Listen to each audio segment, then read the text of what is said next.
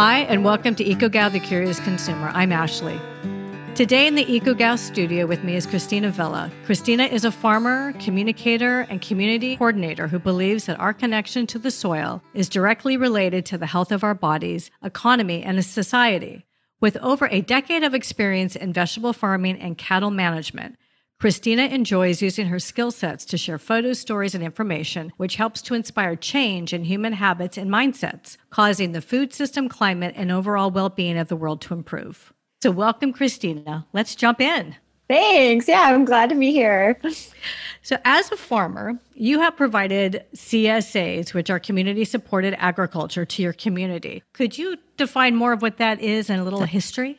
Yeah, sure. Thanks. So community-supported agriculture is a way that farmers can ensure that they have not only the amount of food that they need, but also the markets that they need to consume and purchase that food. So it lets farmers know ahead of time how much food to plant, how much food that they'll need at harvest time based on how many people have already committed buying it. So usually people sign up for a CSA like in the fall and the winter, and then in the spring, there is food for them. And then throughout the year, the summer and the fall, each week, usually, CSA members go and pick up their baskets of vegetables. And then that is their way of knowing that they have secure food, like a farmer is growing food for them, and that the farmer knows I have a secure market of people who is going to buy my produce. So that's like the gist of it. But there are differences in every CSA. So some CSAs are only spring or summer or fall CSAs, whereas some CSAs are year round. Some CSAs are just vegetable CSAs, whereas other CSAs are just meat CSAs. There are also full diet CSAs that include all. So there are a lot of different innovations that have happened to CSAs. But when you ask about the history of CSAs, that is the part that really starts to get me like really excited and going, because the history of CSAs, it's so fascinating. So Temple Wilton in the New England area, farm, that actually, they're credited with the first CSA and like with starting the CSA. And it is true that they were the very first people to call it a CSA. But the idea of a subscription farm produce program was actually brought to be in the civil rights movement by Booker T. Whatley, who was a professor of agriculture at Tuskegee in Alabama, where, George Washington Carver was and stuff. So it was like peak civil rights time. Black people were not getting loans. They were not able to like buy land or houses. It was a crisis and an issue. And Booker T. Whatley was like, we need to be able to empower ourselves as Black people. And he suggested that farmers start doing a clientele membership program. So it was kind of like a pick your own situation where the farmer would have people sign up. People would say, I'm going to choose you to grow my food. And then the farmer would know how many people they had signed up, and then they would grow that food for them throughout the year. So it was actually a way to liberate themselves and to not have to rely on the mostly white, predominantly oppressive systems that were being created. So that's actually how CSAs came to be. Wow. Yeah. And so as time has gone on and, kind of like the white supremacy system has like taken over and said that they have started CSAs. That's not actually true. But as the systems have changed and people and societies have evolved, like the CSA has become so important throughout time where, grocery stores have been not buying local and instead have been shipping produce from all over the country wherever they can get it, or from all over the world where they can get it the cheapest, where they can get the best bargains, and food is not local anymore. And so the CSA has really shifted to become more about being able to just buy food locally that is produced under good ecological practices.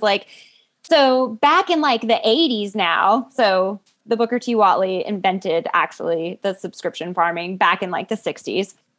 But around the 80s is when the very first CSA popped up in the city that's closest to us, which is Nashville.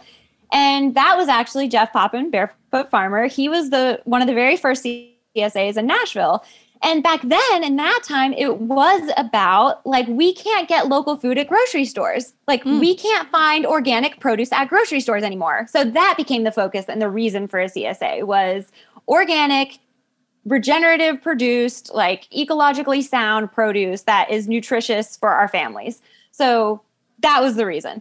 Nowadays, there are over 80 CSAs that deliver just to Nashville, and it has completely swept the country. People are so into the CSA, and that's why there's so many variations now, because as consumers, we have so many options to choose from about where we're going to get our food and how we're going to get it, that the CSA has become, it means so many different things. Like, as I started off this talking about, like, there are CSAs to fit anybody's needs for any duration amount of time. You can get half a bushel, a whole bushel, and like we talked about, like a full diet CSA. So it's not as much about like trying to be self-reliant or trying to fill your society's needs, or it's not as much about like, I need access to local produce, period. Now it's like a convenience factor, which is great. I think it's wonderful that CSAs have developed over time and now fit so many different needs, so many different budgets, and so many different lifestyles.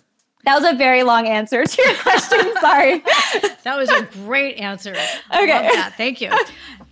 Okay. So yeah, there was a lot in that. So I'm wondering, how do people, like, first of all, find a CSA, right? If they do want to, just decide to subscribe to that, or, so why don't you go ahead and answer that one? Yeah. So if you already know a farmer, I would always suggest, like, if you are already friends with a farmer, always check in with them first. Like, that's just good relationship building. But in general, there are websites that list CSAs, and there are local magazines that do that. So here in Nashville, Local Table Magazine has a list of all CSAs. I think that Edible Nashville has done that, like listed the CSAs that are possible to sign up for. And then the Nashville Farmers Market always does an annual meet and greet for their CSA, for CSAs that, anybody who has a CSA can come to the Nashville Farmers Market that weekend, and people can come and meet the farmers and choose a CSA that works for them based on how often it delivers, or what the budget is, or what it includes, and all that jazz. So there are nowadays a lot of ways to find your local CSA. I mean, I have favorites, of course, but... Right. So I imagine, would that be at the end of the year that they would have that meet and greet, or? That actually does happen super early in the spring. Oh. So that is still before. So the whole idea of a CSA is that a farmer knows how many seeds to order. Yeah. How much ground to get ready. And these things usually do happen in the fall and the winter. And so that is like the most ideal time to be signing up for a CSA. But the sort of life that we all lead, like, people don't think about that. People do not think about next year's food this year, like in general populace mind, like, oh, it's starting to be spring, I should start thinking about food coming up, when farmers have been thinking about the food that's going to be coming up way before then. Right. Because that's exactly what I did. I went, yeah, hey, I should talk to Christina. Okay, good. So what are some questions if people are like, okay, I'm going to go out, I'm going to look for a CSA, but like, what's going to help me determine what's the right CSA for me? Yeah, that's such a good question. That is such a good question. So proximity would be a number one. So how far is your food going to travel once it gets out of the field and to your plate and to your home, to your fridge? That should be a concern, or a question is like, how far away is this farm? Another question should be, what are they offering? What is in the CSA share? So let's just pretend we're just focused on a vegetable CSA, because that's like kind of the standard. So even though meat CSAs and full diet CSAs all exist, which include like dairy and eggs and all that jazz, we'll just have this conversation from a vegetable CSA standpoint. Perfect. So there are some CSAs that cater to a suburban sort of fast-paced, I work all day and don't want to cook sort of lifestyle, who those are people who want to support farms but don't actually cook every single one of their meals. So those CSAs deliver about a half a bushel each week, or half a bushel every other week. A lot of people want to support farms, but they just don't cook that often. And unfortunately, a standard CSA, a lot of the food ends up going to waste. then the person is unhappy because they feel like they wasted their money. And then, of course, farmers want their food being used. So it's not a win-win. So if you're a person who does not cook all of your meals, or maybe only cooks one meal a day for a week, then maybe you're more interested in a half a bushel a week sort of CSA. There's also the idea of whether you're going to be picking it up and being part of the community or whether you want it actually delivered to you. So back in like the 80s and 90s, no CSA actually delivered to people's doors. But since COVID happened, a lot of CSAs started transitioning to that. The original CSA model that swept the country, including Nashville, involved this community aspect, which was it was like a community event each week to pick up your CSA share. There were potlucks. People would get to know each other. We would share recipes. And that was part of what you got when you became part of a CSA was not just your weekly vegetables, but also that camaraderie, that connection to other people who were also interested in knowing where their food came from. Right. And that was such a good part of it. But the COVID situation really shifted that to be, I still want my local food. I still need good food. I still want to make sure that my food is coming from a farmer who cares about the environment, but I need to stay home. And so a lot of farmers did switch to being able to deliver produce. And a lot of people have really gotten into that and like that idea. So that's another option. And then, of course, there are people like me who want to cook all of their meals and also get bushels and bushels extra of vegetables to can and to freeze and to ferment. So there are only a few CSAs that offer your standard weekly produce and then also additional food for preserving. And so that would be like bumper crops when a farm does super, super well on, every year is so different. Some years in Tennessee here, we have pears, and some years we don't. Some years we have great apple years. Some years we don't. Some years are great for green beans. Some aren't. It's so. So some CSAs offer this extra sort of caveat of if we have extra, we'll share it with you, and that is another old school CSA practice. So it's not a standard, but that is something you would want to ask if you were into joining a CSA and you knew ahead of time that you were going to want to be able to can and freeze and ferment food would be to ask, like, if you have extras on the farm, is that something that you would share with us? Because it's not the standard weekly bushel, but if they have too much on the farm to can, then maybe they would be down to share with you, knowing that you might hook them up with a can later. Very nice. And that's community. And then also, I keep thinking about flowers. I know we're talking about vegetables, but that's also something that some people do as well, right?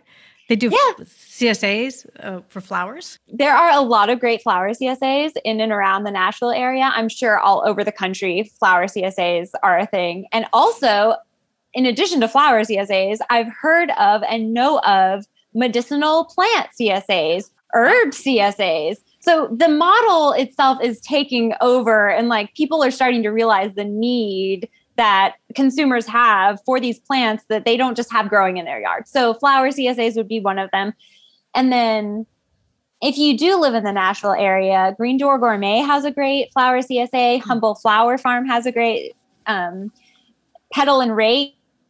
There are a lot of great flower farms around that are focusing more on the ornamental, how to make our lives beautiful and bring happiness and joy to your home without having to be a farmer and grow them yourself.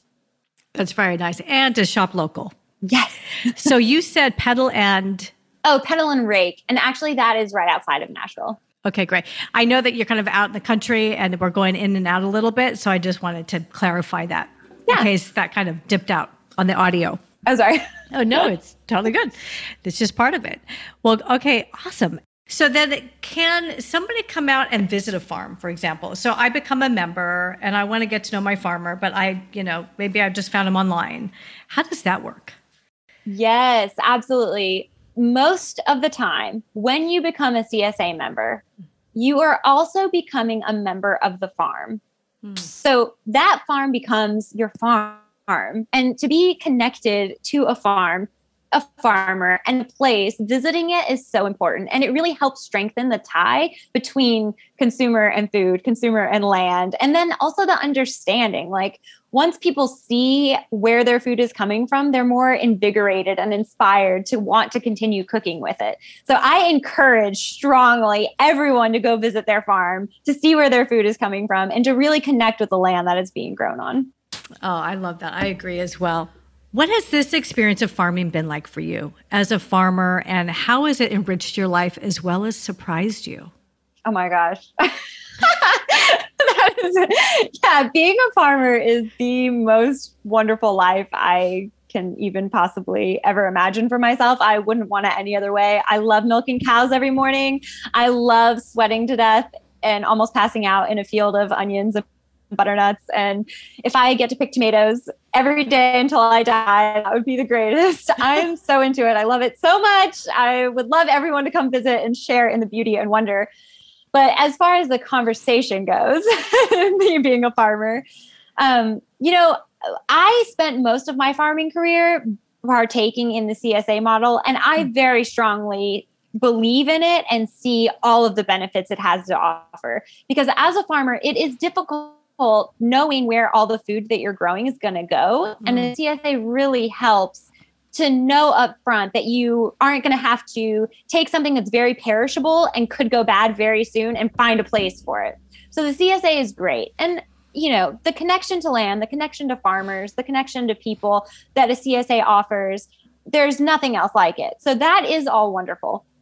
But as we talked about, the CSA really arose out of a specific need back in the 60s and 70s, and then has evolved over that time. Mm-hmm. And so as people and place and grocery stores and consumerism and all of those things have changed, I think that also the way that farmers are marketing and the way that farmers are reaching audiences have changed also.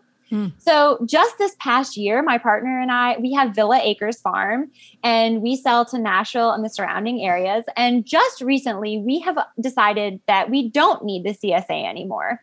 We have been finding other creative avenues to market our produce and are still staying really connected to people. And it has been a really wonderful experience. So over the course of the past few decades, that idea of not being, or the reality of not being able to find local or fresh organic produce in grocery stores has really started to change. And we have been finding locally owned grocery stores that are very committed to purchasing only local food and also doing it at reasonable prices while also accepting SNAP and EBT, making it accessible to all kinds of people. And that has really, that direct sort of marketing that the farmer is able to bring food right to the store, and then the store attendants to sell it, making it so that the farmer does not also have to be a salesman, has been the most preferred way. I think it actually has been the most preferred way for all time past, but it just hasn't been the reality. Like grocery stores haven't been willing to do that.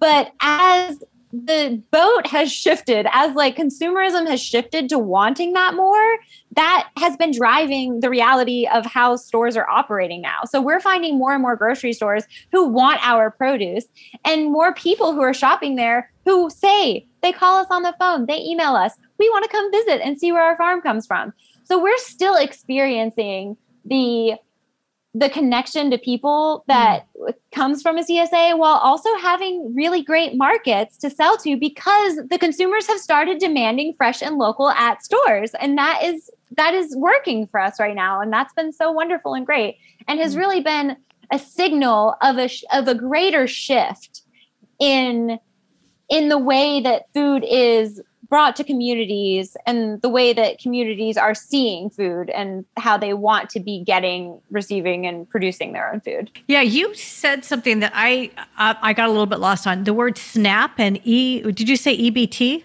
Yeah, so SNAP and EBT, that is the food stamp program. So it's the way that government helps subsidize families that can't afford to feed them and their children.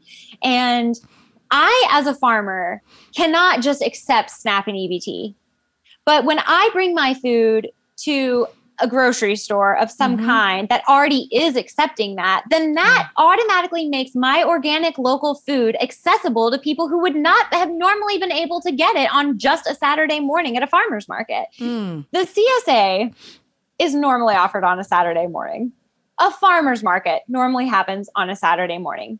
The type of people who can take off and be somewhere on a Saturday morning to get their entire week's worth of vegetables all in one fell swoop, or not necessarily vegetables. I'm just focusing on vegetables because I'm mostly a vegetable farmer, but the type of people who can get all of their weekly groceries at one time at that one very small window, that is limiting. Not everyone has the resources and access to capital that allow them to be able to do that. So the idea of consumerism driving grocery stores to do better and to actually get from local producers is helping food access, because now it's not just available on a Saturday morning, like for the bourgeois. It's like it is available to all people when you're making it available more than one day a week. And then you can offer those other benefits like accepting food stamps, which allow more people to access more local food. And it is a wonderful thing. And so I'm saying all of this to say that I think nowadays people have started, for a long time now, they've been demanding access to local nutritious food, and that the systems are changing and people are starting to have that available for people in the ways that we had all hoped for originally, like in a grocery store. Because at the end of the day, a farmer does not want to have to be a marketer and a salesperson. They want to just be able to farm. And I hear you've said the word nutritious many times.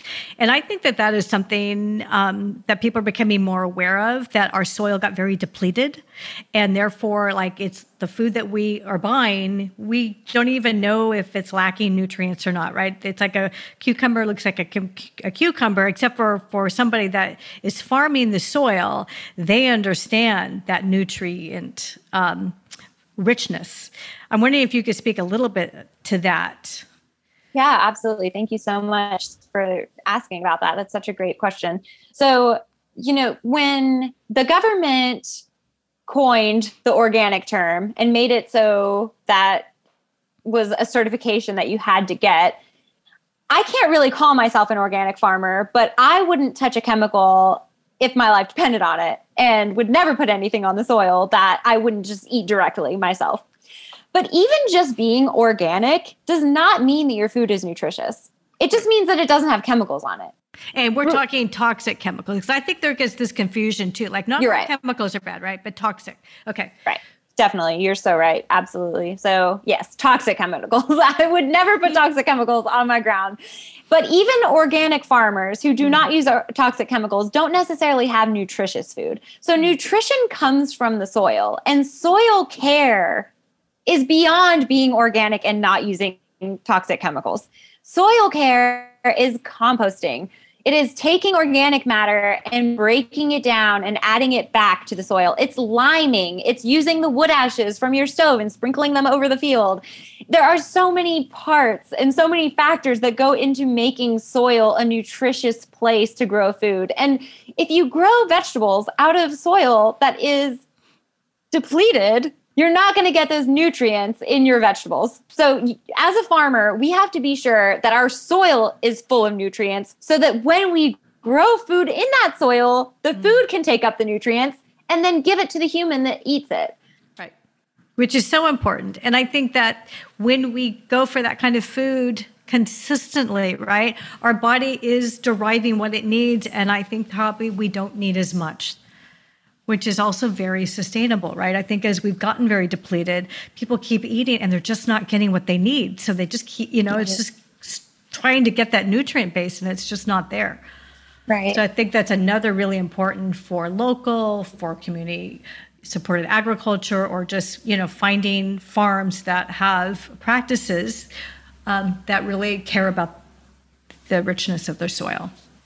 Definitely. Yeah.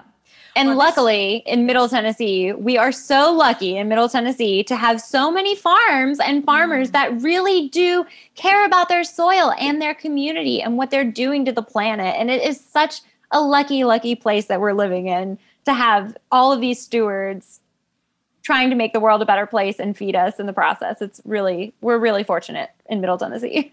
I so agree with you. And I think that is a good place to end off because this has been so rich in information. And I just really appreciate you taking the time today to bring, your expertise and experience to, to this podcast and to the listeners. So just thank you so much. Yeah, thank you so much for having me. This was so fun. I would talk about this all day. So, and before we end off, where would then people find like you and your farm, for example, if they wanted to connect? Yeah, thank you so much.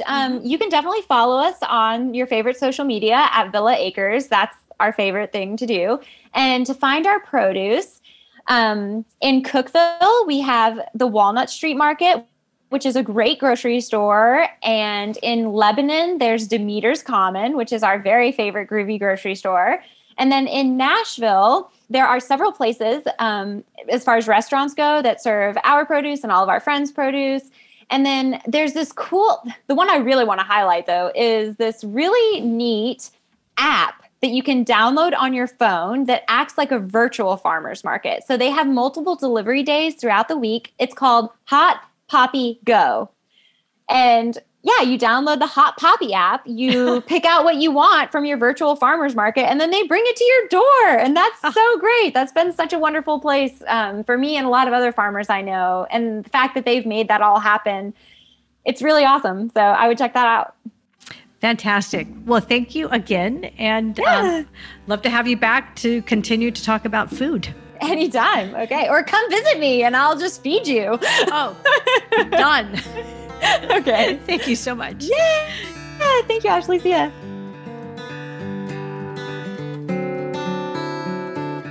Thanks for listening. Sharing the show or an episode that really resonated with you, with friends or on social media is always appreciated. For podcast updates, please subscribe at ecogal.tv/subscribe. Graphic elements and logos courtesy of Linda Cornelius. Audio editing by Danielle Mikesell. Our theme music was created by Taylor Pye. You can find us on Instagram at EcoGalTV. We appreciate your support and we value your time and energy. So we hope you found this useful and of value. Thank you for listening. See you back here soon, and until then, stay curious.